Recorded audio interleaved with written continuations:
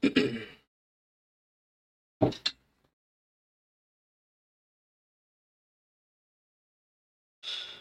morning. It's good to see you this morning, or to at least be able to address you this morning. Long for the days when we will be able to gather back together, a body of believers, to celebrate, to sing songs, to dance, to praise our God. But until God, in His infinite wisdom, um, eradicates this pandemic that is in the land, preventing us from physical gathering, I am so thankful for technology, this ability to still reach out, to minister to both believers and non believers alike, to hopefully inspire you for what is next. I've been over the last few weeks, and especially here at Grace and Mercy Fellowship Center, we have been dealing with the topic of forgiveness, and we've talked a lot about it. This past Tuesday, we introduced the topic of unity both in the body of GMFC and unity in the body of Christ. And I find there's been a foundation over the last several months that is being built. The end goal being the unification of the body of Christ. Forgiveness is where it starts. Without forgiveness, there can be no unity, no foundation upon which a relationship can stand. It has to be forgiveness. Talked at length about forgiveness and about being at odds with one another and being offensive or taking offense to one another. And I think that we, as they say, beat that horse. We talked a little bit last week again about unity. One of the things that God has been really pressing upon my heart is the word love. We know that we are championed in love. It was the love of God for us that has allowed us to stand in redemption. The love of God for us that has allowed us to be rejoined, reconnected, have the ability to not sit outside the throne, to actually stand in the very throne room of God, seated next to Him with Christ. And I want to talk a little bit today about love, because without love, cannot have can't have unity without forgiveness, cannot have unity without love. So I'm led to ask you this question today. How do you relate to your redemption?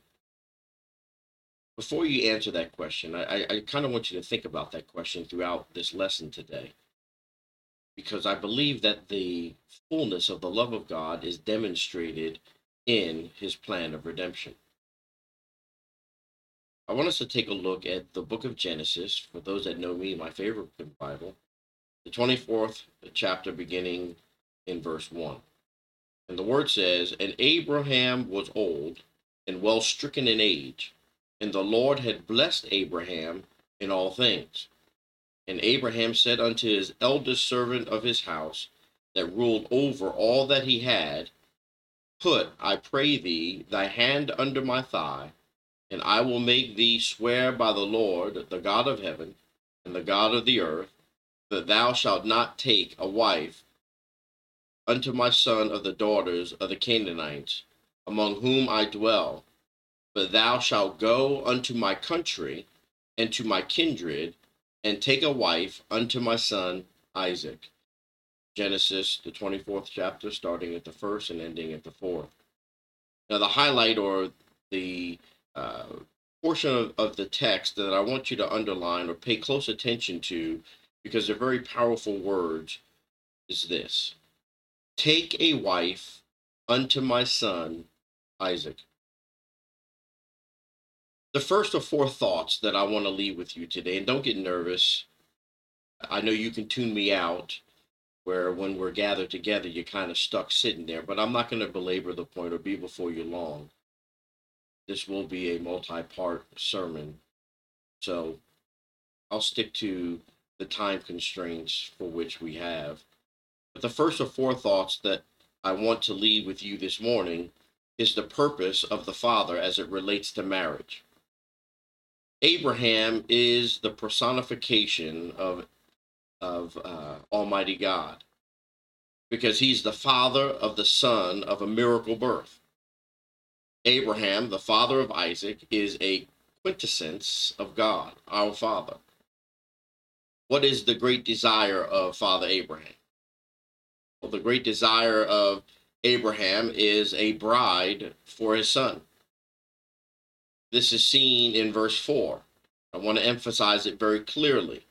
He tells his servant, "Go and bring a bride to my son. Go into that far country and bring back the bride."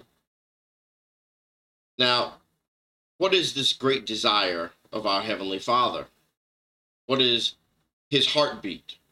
What is the center of his emotion that pulsates through the marvelous heart of God?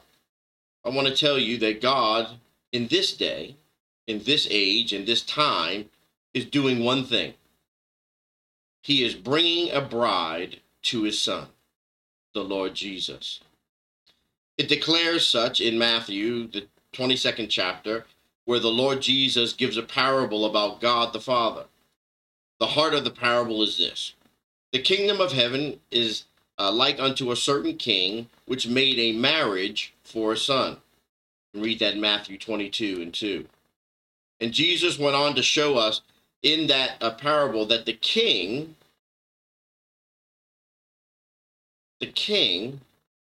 is Almighty God. The kingdom of heaven is like a certain king that made a marriage for his son. And so the Lord Jesus is receiving a gift from heaven, and that gift is his bride. Jesus, when he was praying in the 17th chapter, 24th verse of the book of John, thanked the Father for the bride that was given him. He says this: "Father, I will that they also, whom thou hast given me, be with me where I am, that they may behold my glory, which thou hast given me." John 17:24. He says, "Father, I just thank you for the bride that you have given to me." Now, why does a father seek a bride? Well, why did Abraham seek a bride for Isaac? Abraham knew that Isaac needed a bride. He needed a bride to complete him, to make him whole. You know, in Genesis, God says this, Genesis 2:18, and it's very important because in the current day, we're seeing how this very framework of family is under attack and even being broken. He says this, Genesis 2:18, "It is not good that man should be alone. I will make a fitting help for him." That is, I will make someone to complete him, to make him perfectly whole. Have you ever heard a man say about his wife that she is my better half, referring to his wife being an actual part of his very self? Or a wife say that I just can't quite function without him, indicating that there is something about him that fulfills needs that she has. You see, there's something special about marriage. Its purpose is to make us whole, and we're in a sense just half of a person without him. Now, as I typically do, I say things for the sole purpose to get you to think. And what I'm about to say may shake you to the core of your faith, but let me say it, and you just hold still so that I can explain to you what it is that I'm saying. Jesus, without the church, is incomplete. Jesus, without his bride, is not a complete or fulfilled Jesus. I know that your wheels are turning, so let's go to the book of Ephesians, the first chapter. I want you to hear what I'm saying, and don't change what I have said. I did not say that Jesus was imperfect, or that Jesus is lacking in his nature, his character, or his being, or he is less than in any way. But I am saying that there is something about the plan and the scheme of God that make the Lord Jesus Christ unfulfilled without the church. In fact, it is the culmination of all God has done, realized in the marriage of the Lamb of God. I heard it once said, "What does it profit you to gain everything, but have no one for which to share it with?" In Ephesians, the first chapter, for just a moment, I want you to look with me at two verses, the 22nd and the 23rd. And here we're talking about the church. And the Bible says, God has put all things under his feet, that is, under the feet of Jesus, and gave him to be the head over all things to the church. So now Jesus is the head of the church. And then notice how the Bible describes the church, which is his body, the fullness of him that filleth all in all. So the church is the fullness of Christ. That's what it says. You can look right there.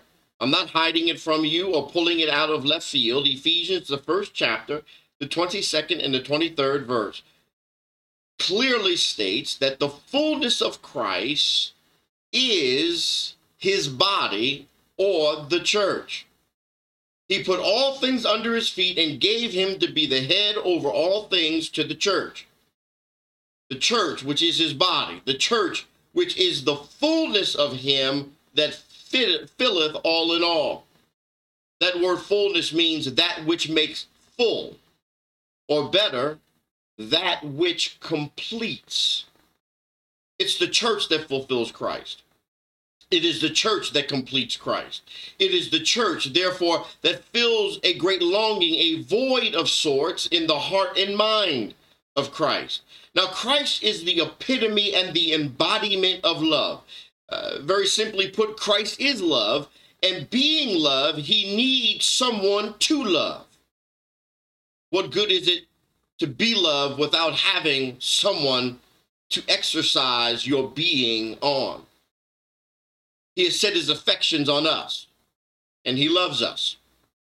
And just as a man would be incomplete and unfulfilled without his bride, so the Lord Jesus is incomplete and unfulfilled without us. And we are incomplete and we are unfulfilled without him. Many people spend a lifetime trying to find something that completes them. But only until you have come to the understanding of the purpose of marriage can you find the fullness that is so long evaded you. So the Father's desire, his great desire, or the purpose of the Father, is to seek a bride for his Son. I want you to continue to look and see what the Father says. Now look again back in Genesis. We're going to flip back over to Genesis, the 24th chapter, verse 2. And Abraham said unto his eldest servant of his house that ruled over all that he had, Put, I pray thee, thy hand under my thigh, and I will make thee swear. Swear what? That you will go get a bride for my son. This is the promise. This is what the purpose of this servant is.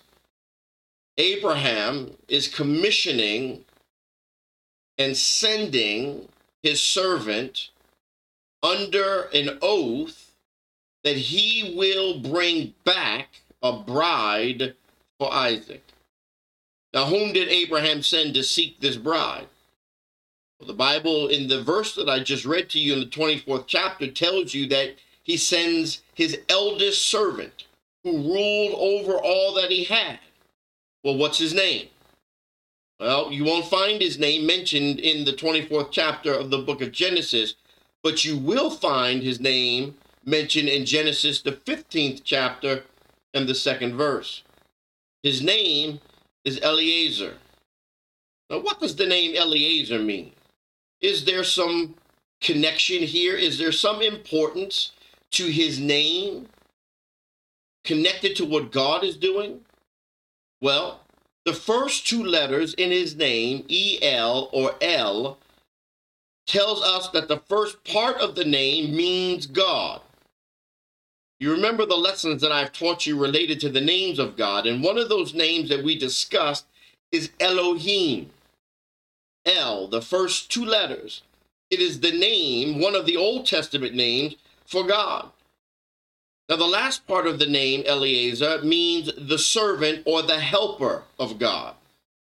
So now, here is a servant who is sent, who has a very unusual name. He is God's helper. This is what the name means, God's helper. And who do you think Eliezer represents? Well, as I look at the text and compare it to what God is doing in this day, in this current season of humanity, it speaks to me of the Holy Ghost, sent by the Father into the world to seek a bride for the Son. You see, the Holy Spirit is called the helper of God. Have you ever read the book of Romans in the 8th chapter in the 26th verse, where the Bible says the Spirit helpeth our infirmities? Romans 8 and 26. You see, that is what the Holy Spirit is. He is the heavenly helper. The Spirit helpeth our infirmities is what the word declares. Do you know what the Lord Jesus Christ is called? The servant of Jehovah. To be a servant does not demean anyone. To be a servant, in fact, elevates you. Jesus said, "He who would be the greatest among you, let him be your servant." Matthew 23 and 11. The Holy Spirit is the helper or the Eliezer from above, sent by God the Father into this world to seek a bride for his Son, Jesus. And so he is the one whom God has sent. The Holy Spirit, the Holy Ghost, is sent into the world to call together that which will fulfill Christ. I'm going somewhere here. So God is bringing all of his purpose into one great purpose. He's doing it in this day, in this age, which is why we believe this is the end time. He wants to call out a bride for his Son. That bride is you and I. The body of believers, those that are the redeemed of the Lord, those who make up the church.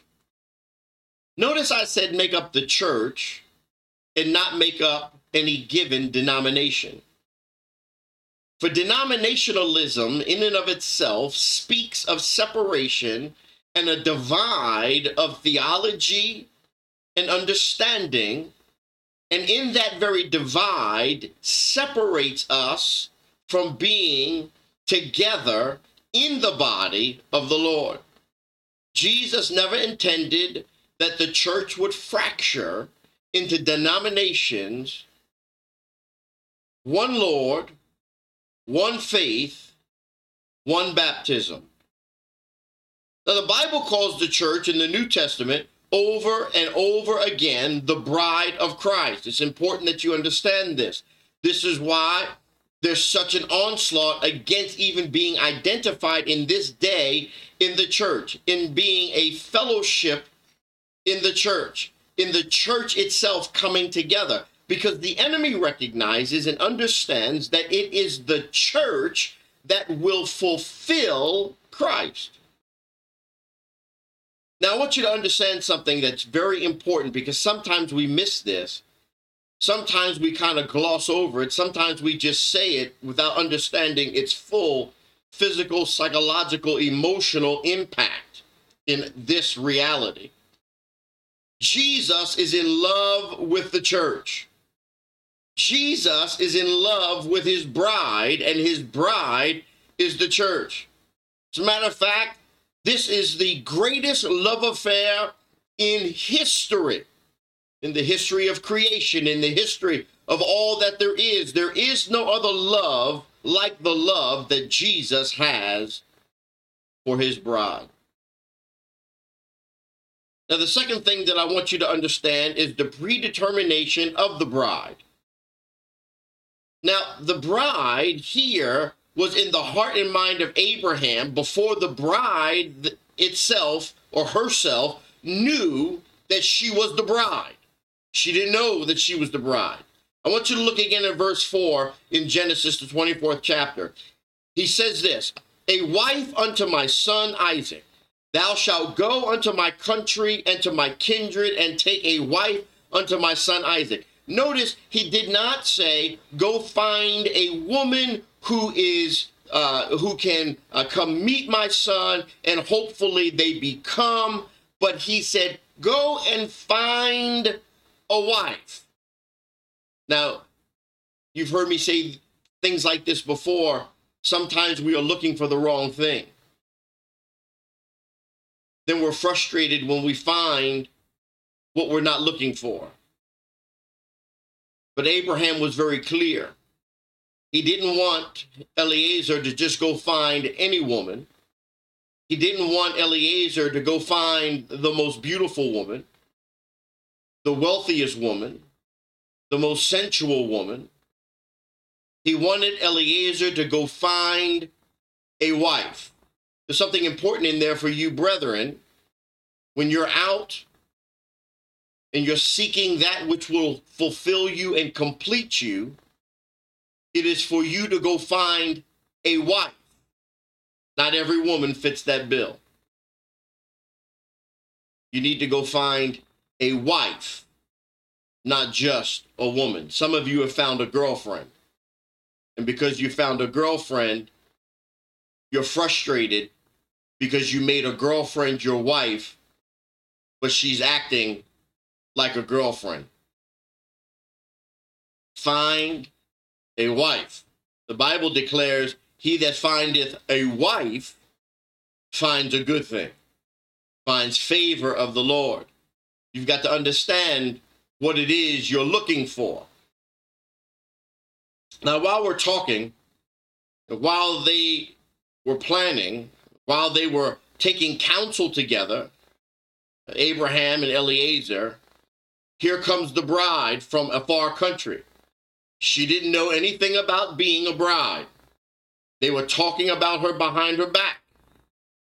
There she was, not knowing, not dreaming, not understanding that somewhere two particularly important people were holding a conversation about her. In the heart and in the mind of God, she had already been chosen. She had been predestined to be the bride of the Son. Now, if you'll skip down to verse 14 of this same chapter, you're going to find something very interesting. It says this in Genesis 24 and 14.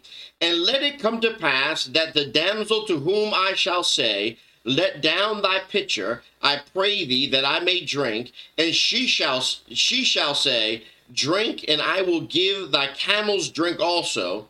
Now, all of that I don't have time to explain right now or to get into, but I want you to see the main point. Let the same be she that thou hast appointed for thy servant Isaac. Now, the point is this. The woman was appointed. That is the point. You see, in the heart and mind of God, there was a specific girl. God was not sending out the Holy Spirit to find any girl or any woman, but the woman that was appointed to be the bride of his son. Abraham sent Eliezer to find the wife that was appointed to be the wife of his son Isaac. It's very important that you understand this. They were planning for her. They were talking about her. And she didn't know it. But the Bible brings it into even sharper focus in verse 14 that she was divinely appointed. And because she is divinely appointed, she becomes all the more beautifully a picture of the church. Turn to Ephesians, the first chapter, and the 4th verse. And I want you to highlight this, Ephesians 1 and 4, because it talks about you and I. And it's important that you understand when the Bible is talking about you and I, so we understand our place, so we can function in our position, so we can operate under our authority, so we understand even what our authority and power and grace is. The Bible says this, according as he hath chosen us in him before the foundation of the world, that we should be holy and without blame before him in love. Before he laid the very foundations of this world of creation, in a secret council, in the council halls of the Almighty, there was a conference held, there was a bride chosen. He was talking about you and I, the body of believers who have been able to in truth declare that they are the redeemed of the Lord. We have been appointed as the redeemed of God, the church, to be the bride of Christ. And because we are appointed to be the bride of Christ, Christ has set his affection on us. This should be a wonderful thought, that you were chosen in him before the very foundation of the world. That means that you have purpose. You were chosen, you were created on purpose to fulfill Christ. What an amazing purpose you are. You are that which completes the Almighty, the Savior and the Redeemer of the world. Now, that doesn't mean that we didn't have any choice about it, but we choose him because he first chose us. Later on in this lesson series that I'm beginning today, you're going to see that this bride decided that she would be the bride. And she consented and consecrated herself to be the bride. She agreed. She made a conscious decision to be the bride. But she chose, in this sense, in what Abraham sent Eliezer to find, was a wife for his son Isaac. In that degree, she chooses to become Isaac's wife, but Isaac chose her first. Do you know why First Lady loves me? You might be thinking to yourself, I really have no idea why she's in love with you. Well, let me tell you. First Lady loves me because I first loved her. That's right. In the 9th grade, I put my eyes upon her and I watched as she walked across a parking lot. The parking lot of a movie theater. Those in GMFC have heard me tell this story. It was almost a Baywatch moment as she walked. Slow motion, time began to slow down. You've heard me tell this story. I'm not ashamed of this story. I'll tell this story till the day I die. I knew in that moment something that was vital to my own existence. Now, she had no idea who I was, but I determined in that moment that she was going to be my bride. She didn't know it. She hadn't been consulted about it.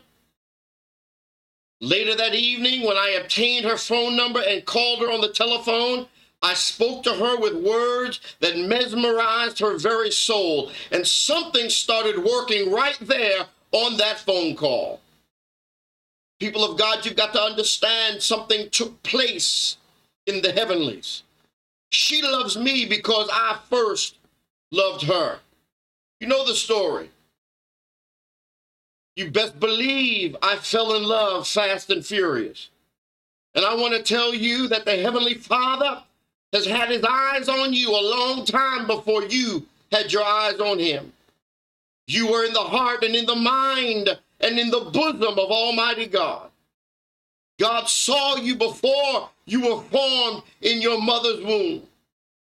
He saw the beauty that you are. Don't you understand, people of God, that before the foundation of the world, God had a Baywatch moment. God saw time even begin to freeze as he looked and peered at you, he saw you where there was no time. He gazed upon you and predestined that you would not only be the redeemed of the Lord, but you would be the redeemed of the Lord so that you can be the bride of the Lord, so that you could complete the Lord. Now, the third thing I want to leave with you today is the program of the servant. Notice here that the servant was sent by the father to seek a bride for the son. And remember, the servant whose name is Eliezer, or the helper of God. I want you to notice with me, if you will, today, 3 things about the program of this servant as it relates to the bride. And then I'm going to leave you alone. Incidentally, the bride's name is Rebecca.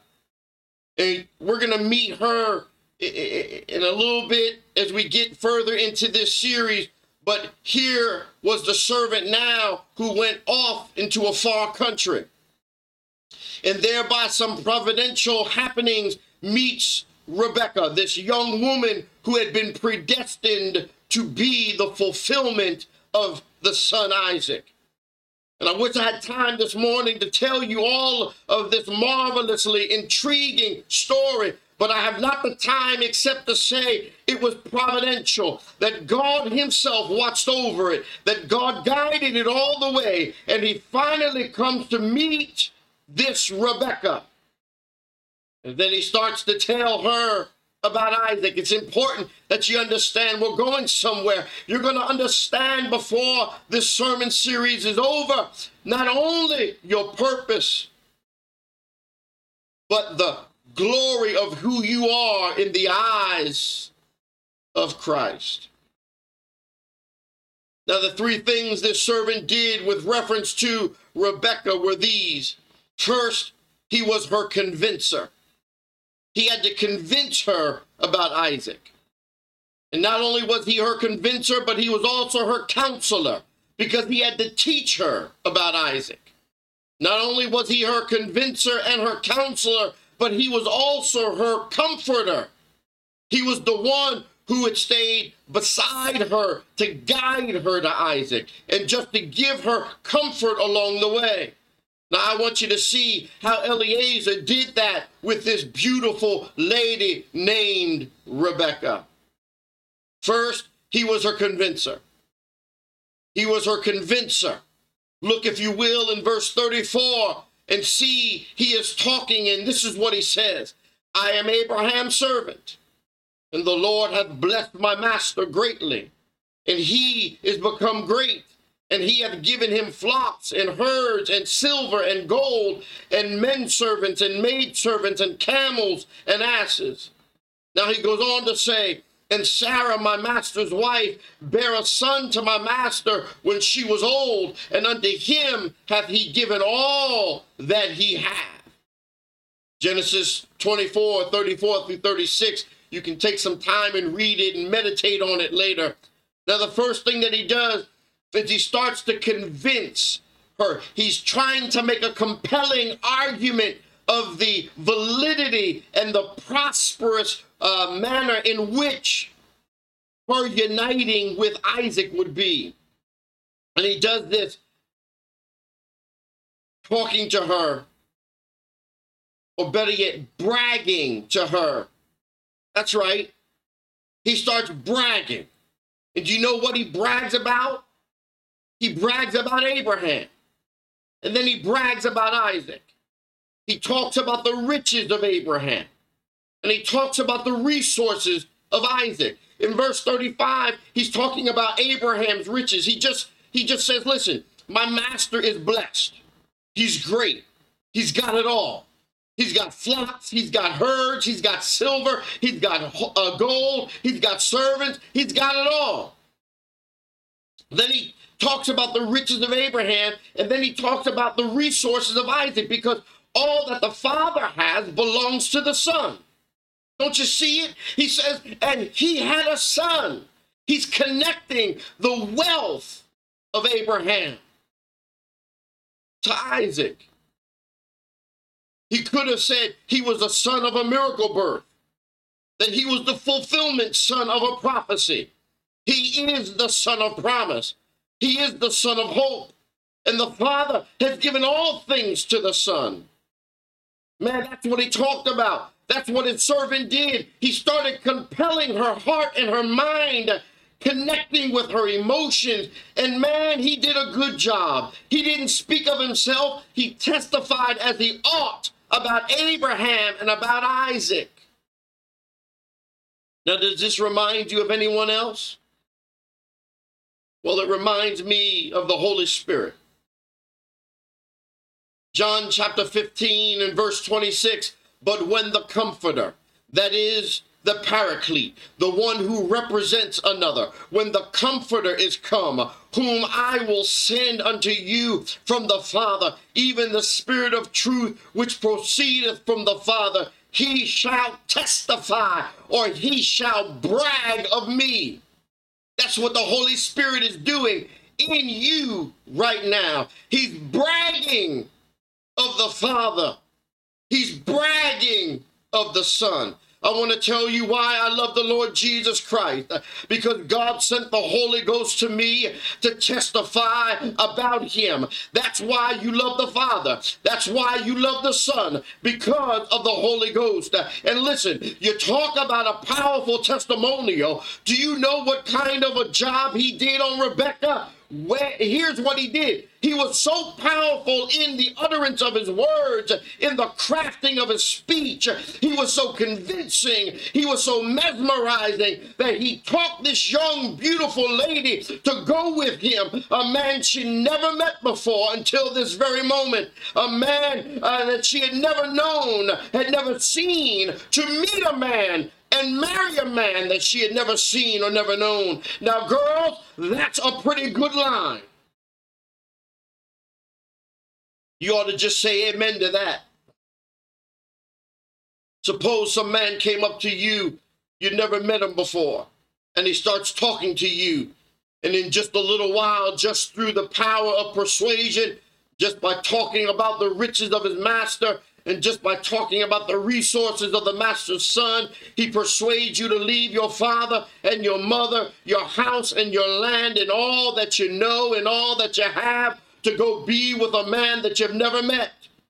Not just to be with, but to marry this man you've never seen. I want to tell you, that's persuasion. That really is the power of persuasion. That's exactly what the Holy Ghost has done in the heart and in the mind of the bride of Christ. Some people come to hear a preacher preach, and they say, well, he's a manipulator. He's a real persuader. He's a magician with his words. People of God, let me tell you something. Anything I can talk you into, somebody else can talk you out of. Just write it down. I'm not interested in manipulating you. I pray when I preach that it will never happen. It's not my desire to manipulate you. That's the reason that I have to be filled with the Holy Spirit when I preach. All is vain unless the Spirit of the Holy One comes down and sits on the words that are being cast out of my mouth and being projected into the atmosphere of your mind, so that that atmosphere can be permeated by the power and the grace and the love of God to meet you at the point of your need. You see, sure, I am the human instrument, but behind the human instrument is the power, the authority of Almighty God. And the Bible declares we are witnesses of these things, and so is also the Holy Ghost, whom God hath given to them that obey him. I'm so grateful that it's not my job to convince you that Jesus is Lord. I'm so glad it's not my job to explain it to you, to make you understand it, because I can't. I can't preach anything but the truth, but only he can impart truth. And I thank God that he imparts truth into you. I'm not dependent upon what I'm able to do. Sometimes people come and they sit down and they listen to a preacher and they almost get into a mental argument with that preacher. They say, that's what he says. But the Holy Spirit is the great convincer. She was convinced because she said, I will go with this man. Understand, there was power. There was authority. There was love. All in the words that were being spoken to captivate not only the heart, but the mind and the emotions. In that evening that I talked to my wife on the phone, we made a spiritual connection. And I made a prophetic utterance that is bold true even to this day.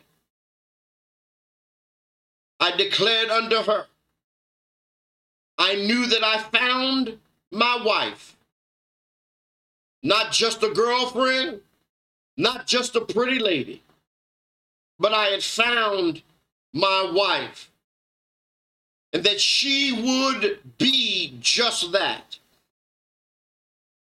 I spoke to her spirit. I spoke to her mind. I spoke to her heart. I spoke to her emotions. She was captivated and caught away by the elegance in which I spoke. And that started right there and was fulfilled in the year 1991. On the 22nd day of the 5th month of the year. That day, this man became fulfilled. And there's a day coming when you and I, the redeemed of the Lord, shall fulfill Christ. We shall solidify the greatest love affair in history. That day at the marriage feast.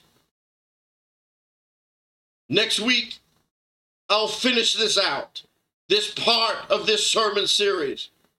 I just wanted to give you a sampling of the love affair of Jesus and his bride, the church. Are you in love with Jesus? I can tell you of an assurity that Jesus is in love with you. You don't want to miss the two other things that the servant was and is now. I encourage you, make your plans to be with me next Sunday at 11 o'clock in the a.m. Eastern Standard Time, so you can learn more about this love that Jesus has for his bride and how you fit the bill, how God saw you and was captivated by your beauty, mesmerized by your grace. Come, be with me next Sunday. You don't want to miss what God is saying to his bride. God bless you.